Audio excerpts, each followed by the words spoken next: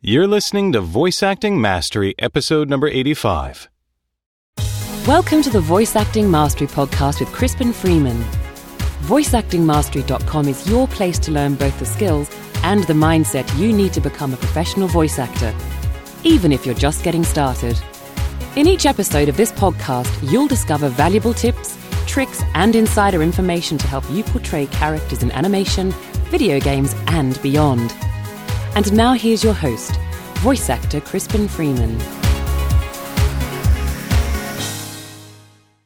Hi there, my name is Crispin Freeman, and I'll be your guide through the world of voice acting. If you'd like to know more about me, feel free to check out my personal website at www.crispinfreeman.com.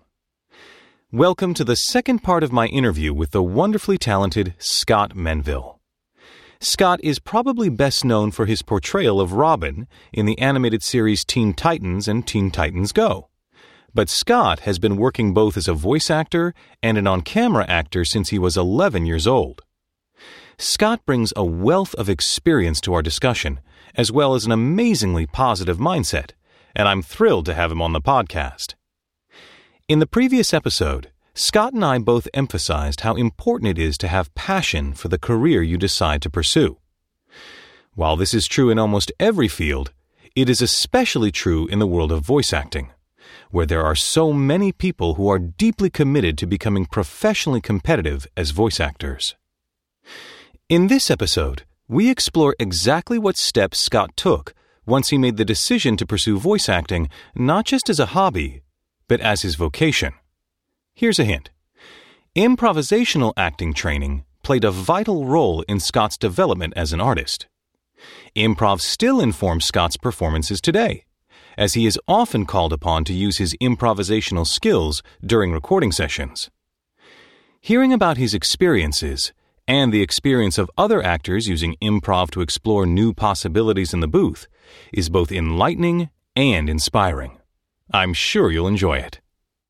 And now, the feature segment. So, 18, there's this decision in your mind. There is this flip where you go, okay, I'm going to have to make a decision about this actually being my livelihood, right? Right. Up until that point, it was something you enjoyed doing, you had fun, but you were still living at home. Right. And your parents were basically still providing for you. Sure. Now you have to make this decision. No, this is what I'm going to do. This is going to be my vocation, my occupation. It's going to support me, hopefully. And your father said that you needed to study, right? Right. You didn't have to go to college, but you did have to study. Yeah. So what kind of studying did you do at that point? Where did you start? What kind of acting classes did you start taking? Scene study classes, a lot of improvisational classes. Don't think I did any voiceover classes at that time. I've done some as an adult, but I learned so much on the job. I mean, I continue to study in classes now, like I said, but the bulk of everything I've learned has always been from on the job. On the job teaches you so much more than anything else. That said, it's great to get into class because you learn, and it's a muscle that you exercise, and you're around like-minded people with the same passions. Mm-hmm. But the way to get in the job to learn that, because it's absolutely true. I've gotten on, I remember the first time I ever did any animation, it was ADR work for a Japanese animated show. Very technical work. Very technical work. And I had never tried to match the lip flap of characters on the screen. And the first take, it took me probably 7 or 8 takes to get that first line. But I got it, and a lot of it was because of the training I had already had as an actor. I had so much experience acting in other environments. So what kind of acting training did you find most useful that finally got you in the room, right? You've got to get in the room. You've got to be good enough to get in the room to learn on the job. What kind of acting training helped you get good enough to get in the room, in your opinion? I think all of it. I think learning monologues and getting up in front of people and doing it and doing scenes, getting up and soaring in front of the class and getting up and falling flat on your face. Improvisation classes, same thing, getting up and just tanking and not being funny, and getting up and being awesome and catching that thing that you can't put words to, where you're just riding that wave of improv on stage.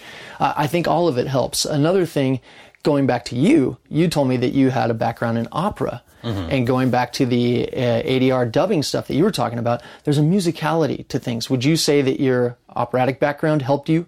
in that first dubbing stuff? I would say that it helped me immensely. Not only because of the musicality and understanding music and appreciating being a singer, because I always wanted to be a triple threat. Gene Kelly was my ideal. I wanted to be an actor, singer, dancer. And so the idea of having the musicality for ADR, but also working in a foreign language. As a child, going to the opera and hearing these stories in Italian or whatever, or German, whatever other language, not necessarily immediately knowing what they're talking about, but having to glean from the performances what's going on emotionally without being able to understand the words. Yeah, that would be like dubbing Japanese animation, where I have to listen to the Japanese actor and go, well, there's no point in imitating what he's doing vocally because he's speaking a different language. The verb is at the end of the sentence. The melody doesn't make any sense. But can I hear his intention? Can I hear what he's going for emotionally and parse that through what I'm trying to do to try to play the character as believably? So absolutely, the opera had, and it took years for me to realize that, for me to put all that together and look back on it and go, oh, of course, right. Of course my opera stuff helped with the anime stuff. Oh, that's obvious. Why didn't I think of that before? Sure. All your training informs some aspect of what you do. And just telling that story right there, not being able to understand the language, but seeing the emotion that they're putting out, just proves the point of that old lesson that we all learn about acting. It's not necessarily about the words. It's about what's behind the words. You can have a line and deliver it so many different ways because of the intent of the character. So you were learning that, it sounds like, without even knowing that you were learning that at the time, just by seeing what was behind these words that you couldn't even understand the language to. Yeah. But you could see this pure, truthful emotion coming through. Yeah, I mean, these people would open their mouths and these huge voices would come out. My grandfather was a big patron of the opera, and he commissioned all the critical editions of Verdi's operas, and he would have the cast parties at his house. So as a young child, I'm growing up with Federico von Stade and Tito Gobi and Grace Bumbry, and these people would open their mouths and these voices would come out, and I'd hide under the couch because they were so loud. But the passion coming out of them, I had no idea what they were talking about, but it was really important, and I better listen to them because it really matters to them. Yeah. So you were talking about improv. You have a pretty strong background in improv, right? I studied, as a kid, I studied a lot of improv and was in a performing improvisational group for a while out of the young actor space, which was and still is in LA one of the, probably in my opinion, the premier place for kids to study acting on a professional level. If you look at the who's who have come out of there, it's pretty amazing roster. But I was in a performing group there for a while, and then later on studied at the Groundlings for quite a while. I didn't get into any of the companies or anything because my goals had changed at that point, but I got a lot of great education out of studying there. Gotcha. So improv and Lord knows I've said on the podcast many times how important I think improv is to voice acting, because I often call voice actors the short order cooks of the acting world. Sure. Right? We have very little things to work with. Here's some eggs and flour and bread and butter. Quick, make breakfast for 12. Yeah. You know, and we sort of have to just whip something up off the top of our heads. And so I've always found that improv was very helpful. It's very helpful for so many aspects of what we do in voiceover, whether it's auditioning for something and trying to throw kind of a creative tag on the end of the audition, or coming up with a line that can make something better on a show you're working on, or, as you know, you're coming in to do Young Justice, which is one of your shows. You do your character and they say, okay, now we have a crowd scene. Crispin, can you give us 2 takes? One guy is kind of an angry mob guy in the crowd, and another guy is kind of a scared guy in this angry mob. Just come up with a line and a voice for each of them. Boom. Okay, and take 65, line 65. Okay, go, Crispin. You've got to come up with lines for these guys. You can't just go, you gotta come, we're going to burn this place down if you don't listen to us, or, whatever you come up with. Yeah. And that's the thing, is a lot of people think, oh, it's all in the script. And it's like, well, if you're doing Chekhov maybe, or Shakespeare, but if you're doing voice acting, we're just trying to make a show work. Yeah. We're just trying to do whatever communicates and works well. And if they need you to jump in and help on something, you sort of need to be ready to jump in and help. There are 2 shows that I'm a regular on right now where on both shows, the showrunner of each show, the producers, will say to an actor at any time, I'm not crazy about this line. Give it to us as written, and then see if you can come up with something better. And so that's where improv comes in handy. Yeah, and if you can do that, you are gold. Yeah. And you are valuable. And that's what I think separates, those who get hired from those who don't. is the ability to say, all right, let's take what, again, it's that passion for the characters, for the story, trying to make it as good as possible and realizing what you can contribute to it. Yeah. And trusting in your own skills. I mean, you've had plenty of experiences where you've crashed and burned so that you know what does and does not work. And you're willing to sort of try something and realize it's not the end of the world if it doesn't work. No. And you really do, as a voice actor, you have to be fearless. You just have, well, maybe that's not the right word, because we all have fears that come up, but you have to be able to push it aside and just jump in and go. And a joke may not land. An idea that you have may tank, but you're throwing it out there and you're trying. Kari Payton, who's one of my fellow cast members on Teen Titans and Teen Titans Go, comes up with such brave, wonderful improvised lines on the show, and 2 out of 10 of them will tank. Nobody in the room will get it, and they'll be like, give us something else. But 8 out of his 10 will be gold and will make it into the show. Nice. And everyone always appreciates his 10 out of 10 attempts because he's throwing something out there and committing to it. Yeah, he's going for it. Yeah. And you can feel the generosity of what he's trying to do. Yeah. He's like, here, maybe this could work. Right. Maybe that could work. Yeah, it's not look at me, look at me, look at me. It's maybe this will serve the whole story better. Yeah. So let's talk about Teen Titans, because I'm sure many of my listeners will be very familiar with your work on Teen Titans as Robin. I do Robin on Teen Titans. So you do. What was it like when you were auditioning for that character? Because, we as actors, we get all sorts of auditions that come down the pike. Was it just like any other audition, or was there something different about the Robin audition? Well, I'll tell you, and I don't know if you're leading me along or if you're innocently asking, but one thing that was different, when I got, we don't always get a rendering of the character. Mm-hmm. Sometimes it's just a little description, 15 years old, he's the leader, whatever, and that's all you have to go on. Sometimes you're fortunate enough to get a rendering. I got a rendering, and I looked at the thing at home, and it was a colorized version, and I said, that's me. And my wife said, that's you. We just both had this feeling that I was it. So, and I'm not saying that in a cocky way. It was just some weird message that I got from some part of the universe. I went in and auditioned for Andrea Romano, our director on the first Teen Titans series, Glenn Murakami, our producer, showrunner, and I auditioned for Robin and Beast Boy, and I don't know if we had callbacks or not, I don't remember, but I wound up getting the part of Robin, so... Mm-hmm. I don't think that's cocky at all. I think that people who would call that cocky don't understand the confidence and commitment one needs if you want to embody a character. Well, I wasn't saying it like, yeah, I'm going to decide that's me. It was just some intuitive hit that I got from the universe. It was like, that's you. Exactly. So, and there have been a lot of auditions where I have not gotten that message or felt that. No, absolutely, because I've had an experience like that too, where I was auditioning actually for the male wizard for Diablo. And I don't play many video games, but one game that I was playing incessantly was Diablo 2. And I always loved to play the sorceress because I liked all the spellcasting stuff. And back in that version of the game, you couldn't change the gender. So you had to be the female sorceress. There was no male sorcerer.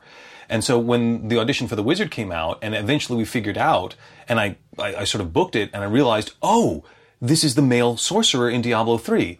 Well, of course, who the hell else have I been playing for the last decade? Who else am I going to play in this game? Right. The male wizard, of course. Thank you very much.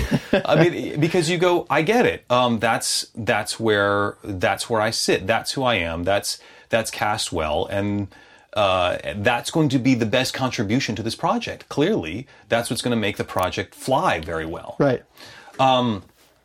So you came in to do Robin, you auditioned, and you started doing the show. And did you realize how popular the show was going to be when you started working on it? No. I mean, I knew it was a great show. I knew the scripts were awesome, and I loved all the dramatic episodes. I thought the character designs were amazing, and our team were all these very talented people. Mm-hmm. But you never know. You've been on great projects that have not gone beyond the initial order, as we all have. I was on a show called Mission Hill, which was producers of The Simpsons. They branched off and did their own primetime animated show. To this day, it's still one of the greatest shows I've done, and it wasn't promoted well and did not last long. Thankfully, it's on Blu-ray and Adult Swim sometimes, but you never know. That was one of those ones where I thought the opposite. I thought this is going to be running for years, and it didn't. So no, I did not think that about Teen Titans. I didn't. When the initial ratings came out and saw that it was a hit, I think we were all surprised. When did you know that it had become as popular as it was? Do you remember that moment when you went, "Oh, we're sort of hot right now"? Maybe Comic-Con. I don't know. See, Was that doing a panel at Comic-Con and during the first season? I think so. Yeah, my memory could be hazy, but seeing people pretty passionate about it. Yeah, and you go, oh, we're popular. Yeah, people are all about this show now. Yeah, and they would constantly ask you about working on the show, right? Yeah, and you would get all sorts of questions about Robin. I'm sure all the comic book experts would be sort of grilling you for comic book knowledge. To this day, I'll still get interviewed. Last year at Comic-Con, we kind of did a whole press junket where you'd stand in front of a camera and reporter and do a 5-minute interview, and then they would finish and you'd move 3 feet down to the next person in the line. And one of them just off the bat was hitting me with hard questions about Jason Todd and Dick Grayson and this and that. And I was like, oh, you're asking the wrong guy, Fans know so much more about the history of the character than I do. I know a lot about the history of Robin, but there are fans that are like A to Z, as I'm sure you've experienced. Yes, absolutely. And that's a very interesting point. And I think it's something that a lot of listeners of mine should probably understand. I realize that many of my listeners are huge fans of animation and animated storytelling. That's part of their motivation to want to get involved in it as a voice actor. Many times they think that their expertise is vitally important in order to play a character well. Except that when it comes to you, you didn't necessarily have an encyclopedic knowledge about Robin before you came to play the character, right? Not at all. What did you have when you came to play the character? When you looked at Robin and said, this is me, it's not because you'd read every Batman and Robin comic book. No. What was it about it that allowed you to have that recognition of yourself in the character? I looked at him and said, well, this guy has no superpowers, but he works very, very hard and is very disciplined and trains and trains and trains. So, okay, what's that mindset going to be like? He lost his parents at a young age. What's that like? What's that done to him? He's had to sort of raise himself in a way. Yeah, and I know there are fans out there right now going, hey man, Batman raised him. What are you talking about? But I just approached it as an actor would approach any role. You get the description, okay, 15 years old, this and that, blah, blah, blah, and you just kind of go with your first gut instinct, which is usually the right one, I think. So you're looking for the emotional similarities or sympathies that you would have with this character so that you can bring him to life in a believable way. Yes. Which is, I think, what any good actor is trying to do. They're trying to find out which parts of this character match up with parts of them so that they can meld them together. So it's almost like putting the mask on and saying, all right, what part of the mask fits me? What part of the mask maybe doesn't? Maybe there's an aspect of the character that doesn't line up with my personal biography or my personality, but I can imagine being like that. Sure. I'm a techie, but I've had to play characters that know nothing about computers. Guess what? I have an imagination, and I can imagine what it's like not to know how to use computers and to be baffled by technology, and I can try to play that character. I do on-camera acting, too. I've played junkies, and I've played, bad guys holding a gun to somebody's head. I've never done that in real life, but I can certainly imagine what it would be like to be a heroin addict going through withdrawals. So when you're coming in for the callback and eventually for the first couple episodes when you're working on Teen Titans, did they ever grill you about the history of Robin? Did they give you a lot of backstory on Robin? The producers? Yeah. They did not grill me at all. I think they were just looking for the best actors for the part. I don't think it mattered to them whether the actors knew much of the history of it. That's what they have the writers for, right, to do all that research. And I'm sorry, what was the second part of your question? The second part was, how much of that background and story did they give you before you started recording the character? I remember getting some of it in bits and pieces all throughout the run. Being in season 3 and having somebody go, oh yeah, in the comics long ago there was this thing about this and that's what that line is, and me going, oh, thank you. Gotcha. So, yeah, I still learn about the guy as I'm playing him. And I believe you said, I think I read in one interview, someone said, what version of Robin do you have in your head when you're playing him? And your response, if I'm correct, was the version you see on the screen. Yes. Right? Yes. That you're looking at that character in front of you and you're trying to deal with what's right in front of you. Not with some ridiculous lore from some long time ago. No. Because you're not playing that Robin. I'll never live up to that. How can you? Somebody else created that version of it. All I can do is the one that's in front of me. Yeah. And do it the best way and the most truthful way that I can. And I think that's, if there's anything I would want to impress on my listeners, it is that fact that it is not one's encyclopedic knowledge of a character that is going to result in a good performance. It can inform a good performance. Sure. It certainly can be helpful. But what is far more important is one's acting skill and one's ability to look at a story and at a character, parse it, and realize, ooh, what does this need? Right? What can I contribute to make this really swing and be believable? And that's what the producers are looking for. They're not looking for you to fill out a multiple choice test about the different aspects of Robin. Right. They want you to bring a character to life. It's like we both voice video games. I am really bad at playing video games because I don't put in the time. I choose to use my free time doing other stuff. So when I do play with my young cousins or whatever, they annihilate me. That doesn't matter. I can still do a great job at playing the roles that I'm cast in on these video games. I don't have to be your A to Z encyclopedia on all things video game to go rock one of the roles that I've been cast in. Right. You are in good company. Jennifer Hale is the same way. I love Jennifer. She's very famous for playing female shepherd for all these years and had never actually sat down and played the game, you know? And so they finally said, Jennifer, we got to sit you down and play the game. Even a little bit. And so she sat down and played the game. But again, I think that's really amazing that it's the craft. It's that phrase that I always say, love the art in yourself more than yourself in the art.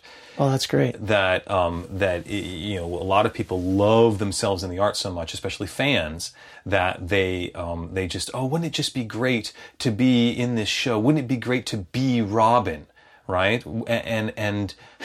And you're like, yeah, it would be. It's like Cary Grant saying, yeah, it'd be great to be Cary Grant. I'd love to experience that sometime. Right. You're not walking in there saying, oh, isn't it so great to be Robin? You're walking in there saying, how can I help Robin be brilliant? Yes. Now, I do walk in there going, wow, I get to be Robin. Right. I do have that enthusiasm about it, but yes, it's how can I convey Robin's heart being torn out here because of something with Starfire, or how can I serve the story in the best way possible? Mm-hmm. Of course, it's wonderful to say, oh my God, I get to play this character. What a wonderful opportunity. Yeah. But that's like saying, I get to cook in this wonderful restaurant, and I've got to make a really good dish so that everyone can enjoy it. Exactly. Not just, I love coming to this restaurant because I love eating here. We're not eating at the restaurant. We're not. We're cooking at the restaurant. Yes. And we're trying to make sure that the people who are dining there are having a good experience. Yeah. We may love the things that we get to cook or the materials we get to work with. We may love our fellow cooks. Right. We may love working with our fellow actors because Absolutely. It's so enjoyable being with these people. But in the end, the proof is in the pudding. Yeah. And it's what comes out and what the people enjoy, the audience enjoys. That is sort of where our joy comes from. Yes. You know, oh, I had the inspiration or the artistry or the skill to be able to create a performance that got that reaction. Yes. Yeah. Right? Yeah. There's a satisfaction. And to lose yourself in this role for a minute. And that goes to auditions also. I look at auditions as part of the job. Mm-hmm. I may not be getting paid, but my job is to act.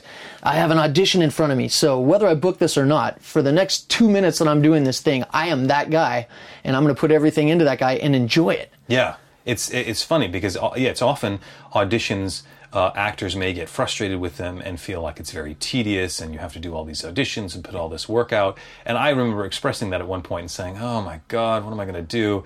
And my wife had a great phrase. She said, "It's proto money." Right? Yeah. What you've got in front of you is potential money. You've got a potential opportunity to work. Treat it like that. Oh, you're right. That's great. Like, okay, great. Yeah, these are all seeds I'm planting. Not all of them are going to come up. No. Not all of them have to come up.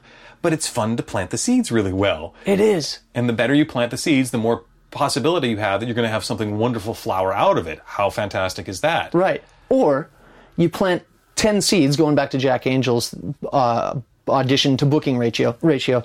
You plant 10. You don't necessarily book those jobs, but everything you planted on those 10 auditions made you a better actor even for the one that you're going to book, and you carry a little bit of that with you into the next thing. Mm-hmm. Often when people first approach voice acting, they focus primarily on the idea of trying to get hired. Students of mine will often ask me where they can find auditions, or how they can get represented by an agent, or some other question related to the practical process of finding paid work. While these are vitally important aspects of a working voice actor's everyday existence, simply getting hired to do a job is not the greatest driving force behind most professionally competitive voice actors. The topic that almost every accomplished voice actor is obsessed with is how to portray a character believably and through that performance contribute to making a wonderful show. Therefore, any chance to play a character, is an opportunity to practice and hone one's abilities to play pretend. This means that auditions are equally as valuable artistically as actually booking a job. Remember, auditions are not some preliminary test you need to pass in order to get to the real activity of voice acting. Auditions are just as much voice acting as any paying gig. They are an opportunity to immerse yourself in a character and develop your skills. It is the actors who treat their auditions as seriously as their paying jobs who end up getting hired most often. Producers and casting directors can feel the level of emotional commitment in your reads, and they're eager to work with actors who have passion. A sincere fascination with playing characters believably will naturally lead to more acting opportunities and eventually agent representation. Focus on your acting first, and you'll inevitably grow into an acting professional who is marketable to producers and agents. In the final part of our interview, Scott and I talk about some of the difficulties we've faced as voice actors. We discuss the times when projects fell through and things didn't necessarily go our way. It is during those challenging moments that one's positive mindset and dedication are truly tested. Scott also shares with me his final advice to aspiring voice actors. I'm sure you'll find it very helpful. Until next time, all the best to you in your voice acting endeavors. You've been listening to the Voice Acting Mastery Podcast with Crispin Freeman. To get your free report revealing the 5 most common mistakes to avoid in voice acting, point your web browser to www.freevoiceactinggift.com. Thanks for listening.